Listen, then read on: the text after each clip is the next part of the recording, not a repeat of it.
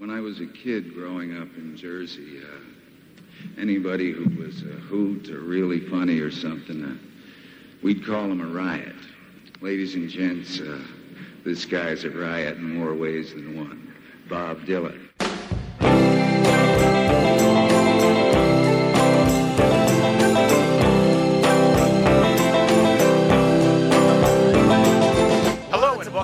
Pod Dylan, the show that celebrates the music of Bob Dylan, one song at a time. Proud member of the Fire and Water Podcast Network. I'm your host, the freewheeling Rob Kelly. Joining me this week to talk about the beautiful, the lovely song, Love Minus Zero, No Limit, from 1965's Bringing It All Back Home, is our pal, Daniel Budnick. Daniel, welcome back to Pod Dylan. Thank you, Rob. It's lovely to be back chatting about Bob. I'm really happy to have you back on. I really enjoyed our first episode, which is the You Ain't Going Nowhere with all your crazy theories. Yeah. This is, as I said in the intro, this is a really beautiful, lovely little song. In terms of the backstory behind it, is most people assume this is about Dylan's wife, Sarah, who he met right around this time, and he would go on to later marry that same year. This album was released in January of '65. He would marry Sarah in November of '65, but he met her in late 1964.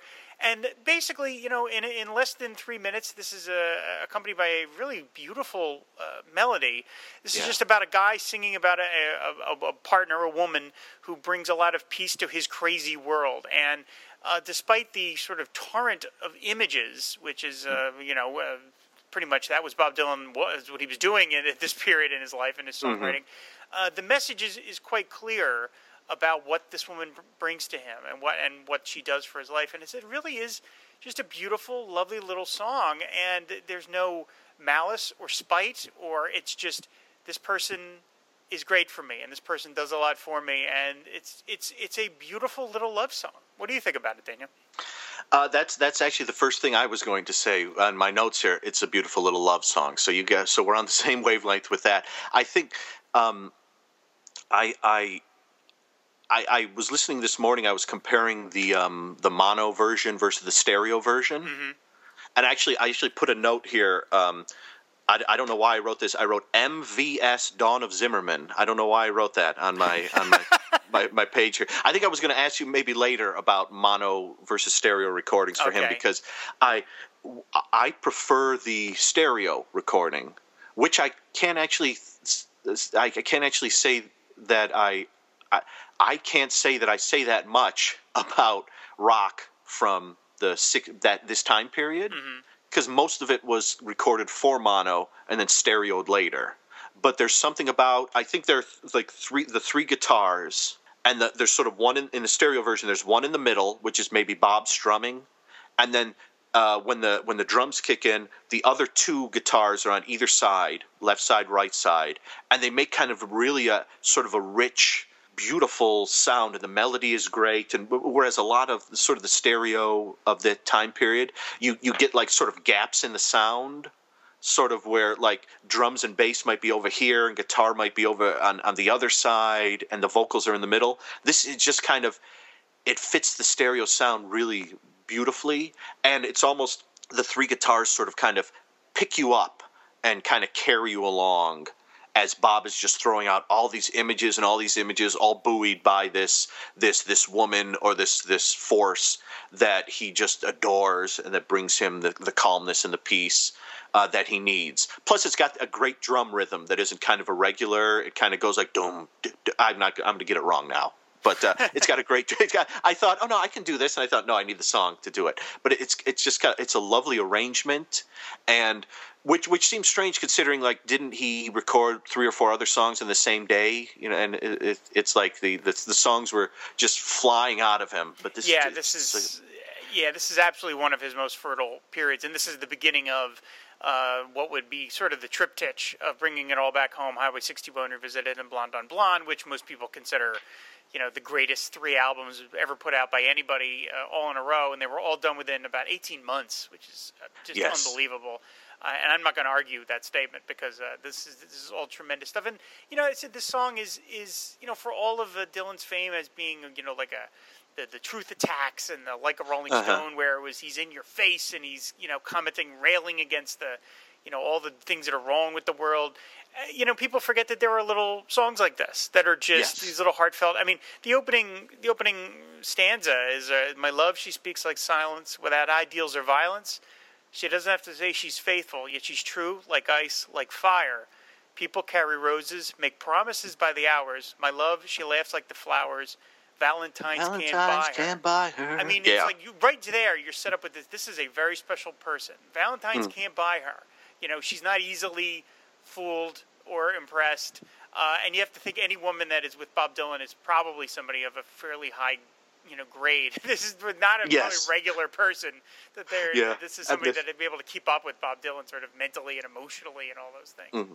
And there's the thought too, where he's almost like, "My love, she speaks like silence, without ideals or violence." Sort of, he's sort of saying, you know what, I did all those protest songs. You heard the times that are changing. That's a crazy one, filled with all the protests and everything. And I'm with someone now who I don't need to yell like that anymore. I don't need to. I can just be with this person who makes me happy, and who hopefully he's making her happy also, without all the fist waving and the signs and the protests and all this other thing. This is someone I can go to where we can just take a deep breath and watch the Beverly Hillbillies or something. I don't know. That's an interesting image. Yeah, no, I think you're absolutely right about that, because in the very next verse, he says, "In the dime stores and bus stations, people talk of situations, read books, repeat quotations, draw conclusions on the wall." Now, right about this time is when Dylan was, as you talk about, sort of moving away from the protest singer thing, and he was moving into a different area, and he became very dismissive of that crowd. I mean, of course, in Positively 4th Street, he's practically sticking the knife in their back. But I mean, he became very disillusioned with that protest crowd, as he liked to refer to it. And every time I see the thing about read books, repeat quotations, draw conclusions on the wall, all I can think about is sort of people that are railing against injustices but don't want to do anything about them. They just want to complain. Draw conclusions on the wall is a very evocative image of I'm going to be here. I'm going to be in my little coffee house down in the village, and I'm going to complain, but I'm not going to do anything. And I can't. This is a weird tangent, but you'll appreciate this probably because you're the king of tangents. But it's like when I hear that line, draw conclusions on the wall. There's a scene in Monty Python's Life of Brian. Yeah. I assume you've seen that movie, right? I have. You've got John Cleese, and they're the People's Front of Judea, or the Judean People's Front, or whatever. And they're all, after Brian gets arrested, and they're all meeting about what to do about it. And the one female member comes in, and she's like, "Guys, something's actually happening. All we have to do is get up and go engage." And they're like, "Yeah, let's have a meeting about that." They're like, "No. Guys, stop talking and just get up." And they're like, "Okay, let's have a meeting about this." And she finally gets so frustrated she just wanders off.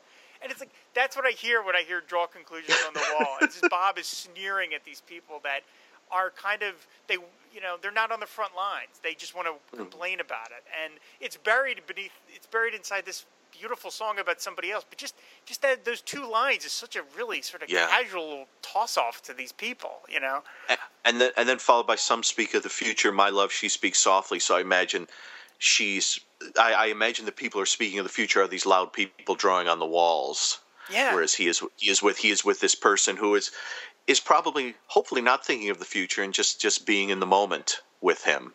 Which I suppose, if you're constantly protesting for something to happen that may not happen, you need someone there who can, I don't know, sit with you and watch Petticoat Junction. Yeah. Again with the I'm trying to grab TV shows that would have been on. For some reason, I don't know why Bob is so into all the rural stuff.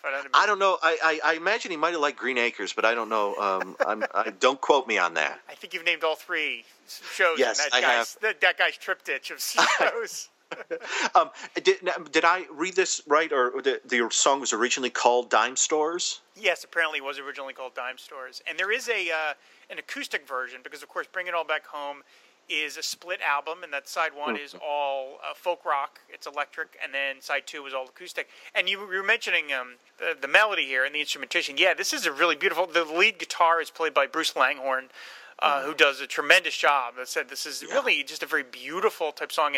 And, lyrically, it features one of Dylan's best turn of phrases. She knows there's no success like failure, and that failure is no success at all, which is one of those things that is either gibberish or very, very deep. It's one of the two.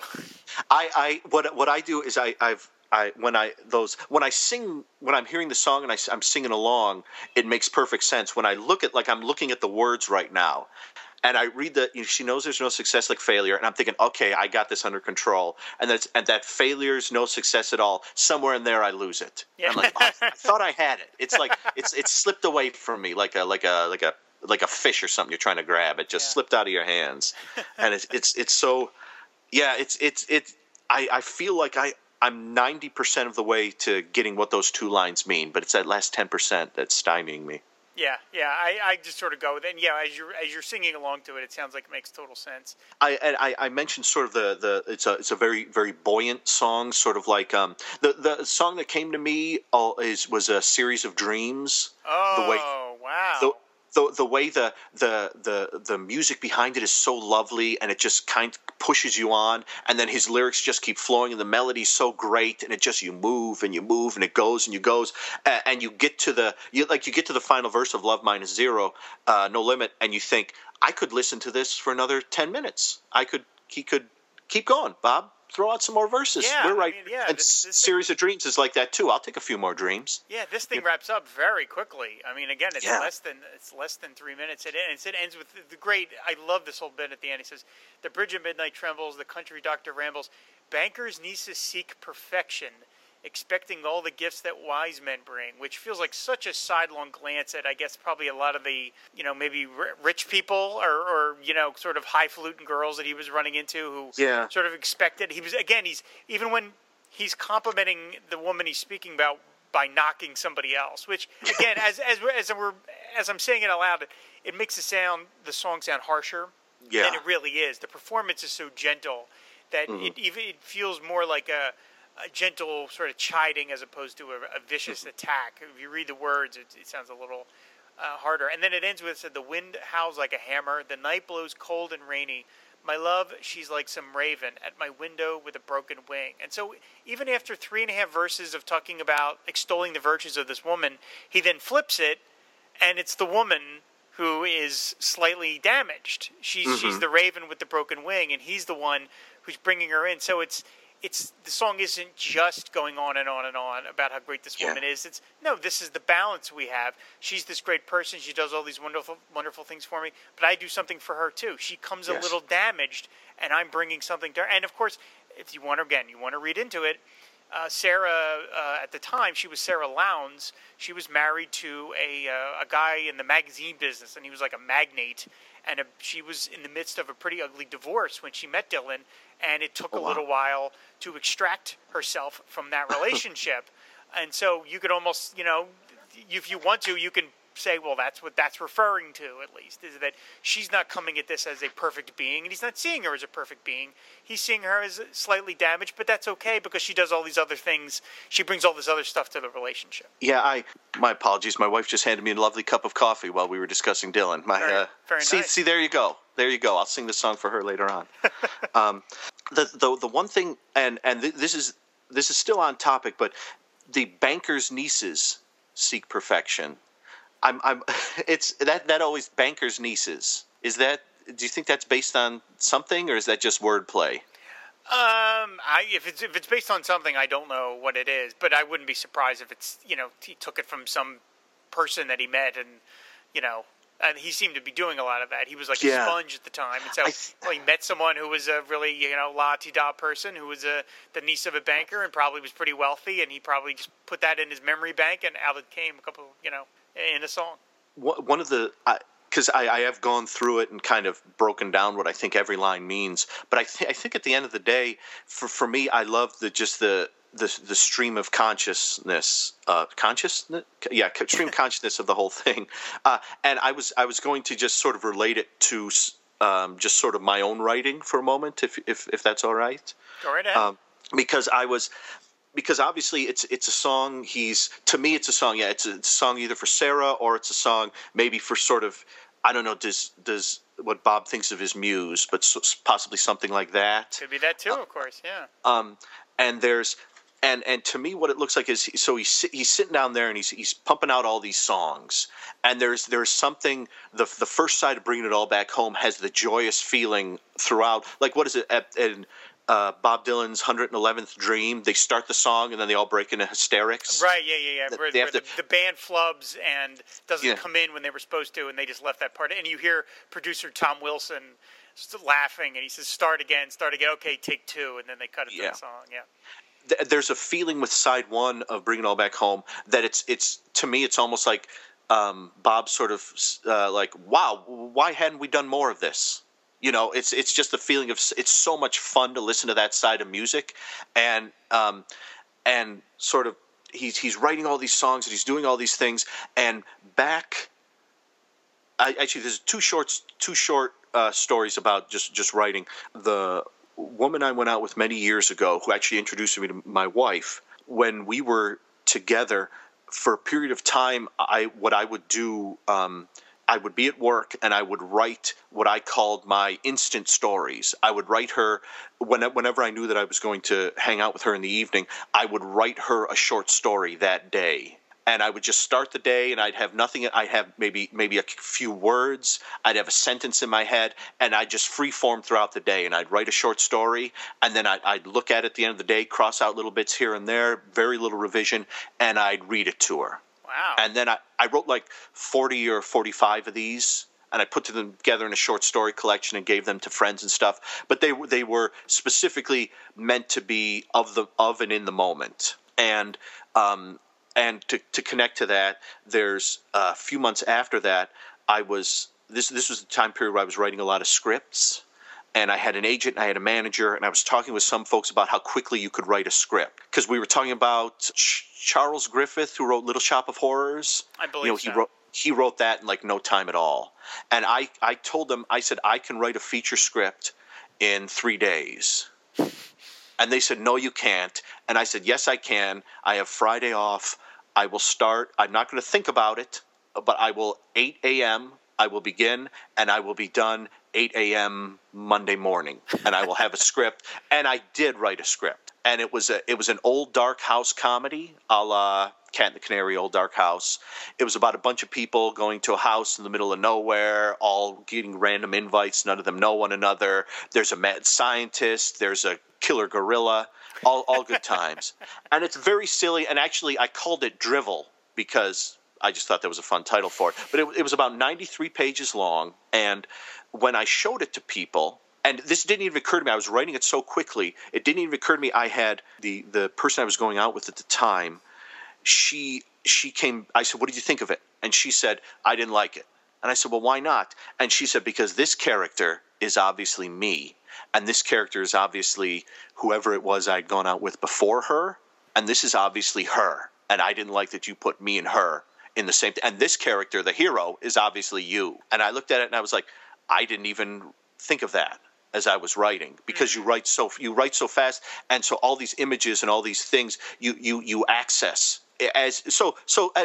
What I'm getting at is that in Love Minus Zero, No Limit, and a lot of other of Bob's songs from this period, but specifically this one because it does seem to be a straightforward love song, that because he's writing so quickly, I think he's accessing all these other, he's pulling in the protest movement, he's pulling in the Banker's Nieces. At one point, he's the Cloak and Dagger Dangles, and I have down here, the name is Zimmerman. Bob Zimmerman. Actually, I forgot is that his real first name? I forgot.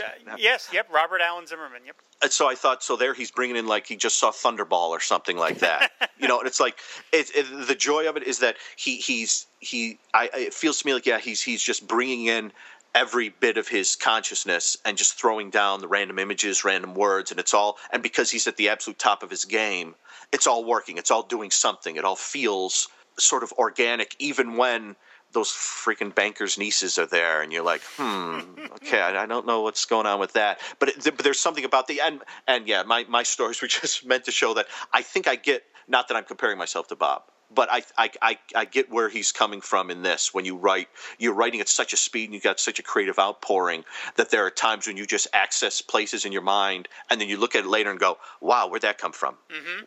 Why did I write that? And that's what this feels like to me, a beautiful love song filled with all the sort of minutia of his mind and everything kind of hitting the page. And that's one of the reasons why I love it. Plus, it's catchy as hell.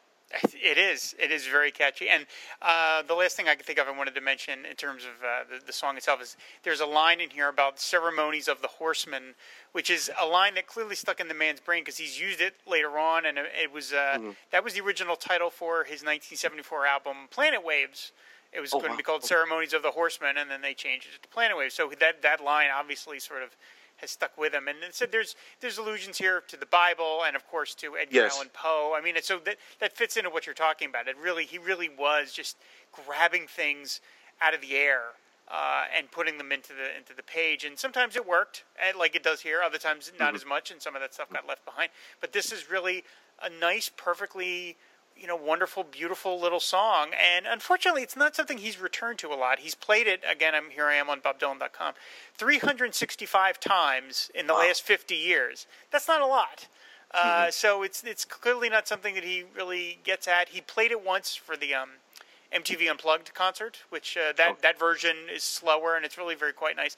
It didn't make it onto the album, but it does exist there. So it's appeared in various forms here and there. He has done it on the Rolling Thunder Review and on the At Budokan album. It's on there. But this is really the version to me. This is the one you really want to hear. Yeah. It really is just quite lovely. And, again, the man is so famous for his anger and for his, finger pointing songs, as they like to say. But when he's being genuine and sweet, it really is quite powerful. And it's not mawkish or syrupy. It's just really nice. It's like, what a lovely thing to have someone say this about you. It would be great to have someone say this about you privately, let alone make it a song and put it on an album for other people to hear. It's just it's a lovely series of things to say. And then again, it's just the imagery is just is really just wonderful. One of the things that pulled me in when I first bought Bring It All Back Home ages ago, one of the things I remember looking at the track listing, and I love when folks give song titles are a bit odd. Like Rainy Day Women, where like you hear... She never actually says that in the song. Yeah, exactly. I love when they... And I love the fact that this, love minus zero, and it's supposed to be like a fraction, if I'm... Right. Thank God you mentioned that, because I was going to forget that. This, when certain instances where the Sony Music or Columbia Records is being expansive, they will print this song title the way it's meant to be printed, which is as a fraction. Love minus zero with a line, and beneath that, no limit, which is, of course, a mathematical equation. Now, most of the time, nobody has the space for that, or the sort of like, there's no way to actually do it. Like on BobDylan.com, it's just love minus zero, comma, no limit, or slash no limit. But it's actually it's meant to be written as a mathematical phrase, which means infinite love. Dividing thing, it is infinite love. So thank you, Daniel, for bringing that up. Of course. Yeah, that's one of the things I love is whenever you come across and I hate to sound like an old man, but a rock song with a title that's a little bit weird, where like it either doesn't. What's the Clash song, Train in Vain? Yeah. Where you see that title and you think, I know all the Clash songs. What is Train in Vain? And then you hear it and you go, oh, it's this song. Is that okay? One, yeah. So there's something about fun. I don't know if Bob invented that. I was going to say maybe Frank Zappa did, but it's still a year till Freak Out, I think. So with like this Return of the Son of Monster Magnet and stuff like that. May I ask one more thing about this? Is just sort of a general. Bob, this is regarding the MVS Donna Zimmerman from earlier. All right, sure, go ahead. Do you prefer the mono recordings from this time period or the stereo? I tend to like the mono ones, actually. I sort of like all the sound, all the things in the same channel. It's just a weird part. I find stereo stuff to be distracting, that I'm hearing it on this side or that side. Amy Mann, who I like, has done a bit of that, and I always just find it a little, like, it just takes me out of the song a little. So I tend to like the mono stuff better. Okay. Yeah, I think for the earliest albums, I prefer the mono. For some reason, like I said earlier, Love minus zero / no limit, over no limit, I guess is what it is. It's a fraction.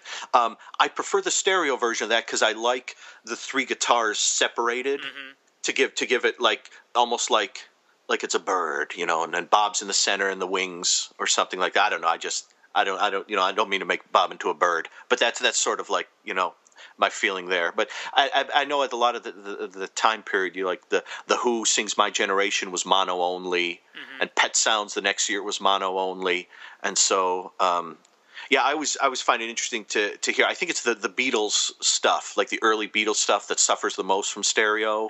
Like, I think it's one of the first times I remember hearing "Can't Buy Me Love." I heard it in a car where one of the speakers was out. Oh, right. All of a sudden, yeah, it's a half It was song. the stereo version, and if you hear the stereo version of "Can't Buy Me Love," it's like one side is almost all the instruments and singing. The other side is instruments and basically like the hi-hat. So you just hear, "Can't buy me love." And I'm like, what the freak is this? What is this? And then someone was like, no, the other side of the stereo is out. So it's I know that's a little, again, a tangent, but I did want, because I just recently got the mono recordings, so I was absorbing them, and I just want to know your thoughts. Yeah, no, that's happened to me with this very song, because I sometimes listen to things with just one earbud in, because I want to hear something else that's going on, and this song sounds different when you hear the stereo, and you're like, wait, the guitar sort of drops out a little, and so no, I like the mono. I mean, you really do get a sense of place of the sort of recording studio that Bob. I mean, I've done some reading about what it was like to record with him and stuff like that. So you really, even though you don't ever hear anybody else singing on a Dylan record, you get the sense of the room. Of these other guys that are in the room with him and stuff. And I think there's exactly one example of a song from this period that was recorded with some backup singers, which is an alternate version of Tombstone Blues that he did with the Chambers Brothers, which is really quite interesting to listen to, but it just sounds weird because you're not used to it. I mean, these songs are so Dylan specific, and when you hear another voice come in, it's just like, what is going on? But anyway, so Love Minus Zero, No Limit. It's just a beautiful song that is on Bringing It All Back Home, and it's just a great little thing. So Daniel, thank you so much for coming on and talking about this. Of course. This is a great song. So where can people find you on the internet? All right. I have a site where my writing is Some Polish American Guy Reviews Things. That's PolishAmericanGuyReviews.blogspot.com. If you want to find some of my horror writing, you can go on BleedingSkull.com and type in Dan Budnick. I'm on several podcasts, one called Podcast Mania, which is horror related, one called the Made for TV Mayhem Show, which is made for TV movie related, and one called Eventually Super Train, which is about short-lived TV shows. And I'm on Facebook under Daniel Budnick. My Twitter handle is DannySlacks1. I'm all over the place. Well, not as much as some folks, but I get around. Absolutely you do. If you want to follow our show, it's over on Twitter at pod_Dylan. And, of course, you can find all the episodes of this show and all the other shows on the network over on fireandwaterpodcast.com. So, Daniel, thank you so much for coming on and talking about this. I love this song, and it's great to talk about it. Thank you, Rob. Thank you. All right, thanks, everybody, for listening. And until next week, we'll see you later. Bye. The bridge at midnight trembles. The country doctor rambles. Bankers' nieces seek perfection, expecting all the gifts that wise men bring.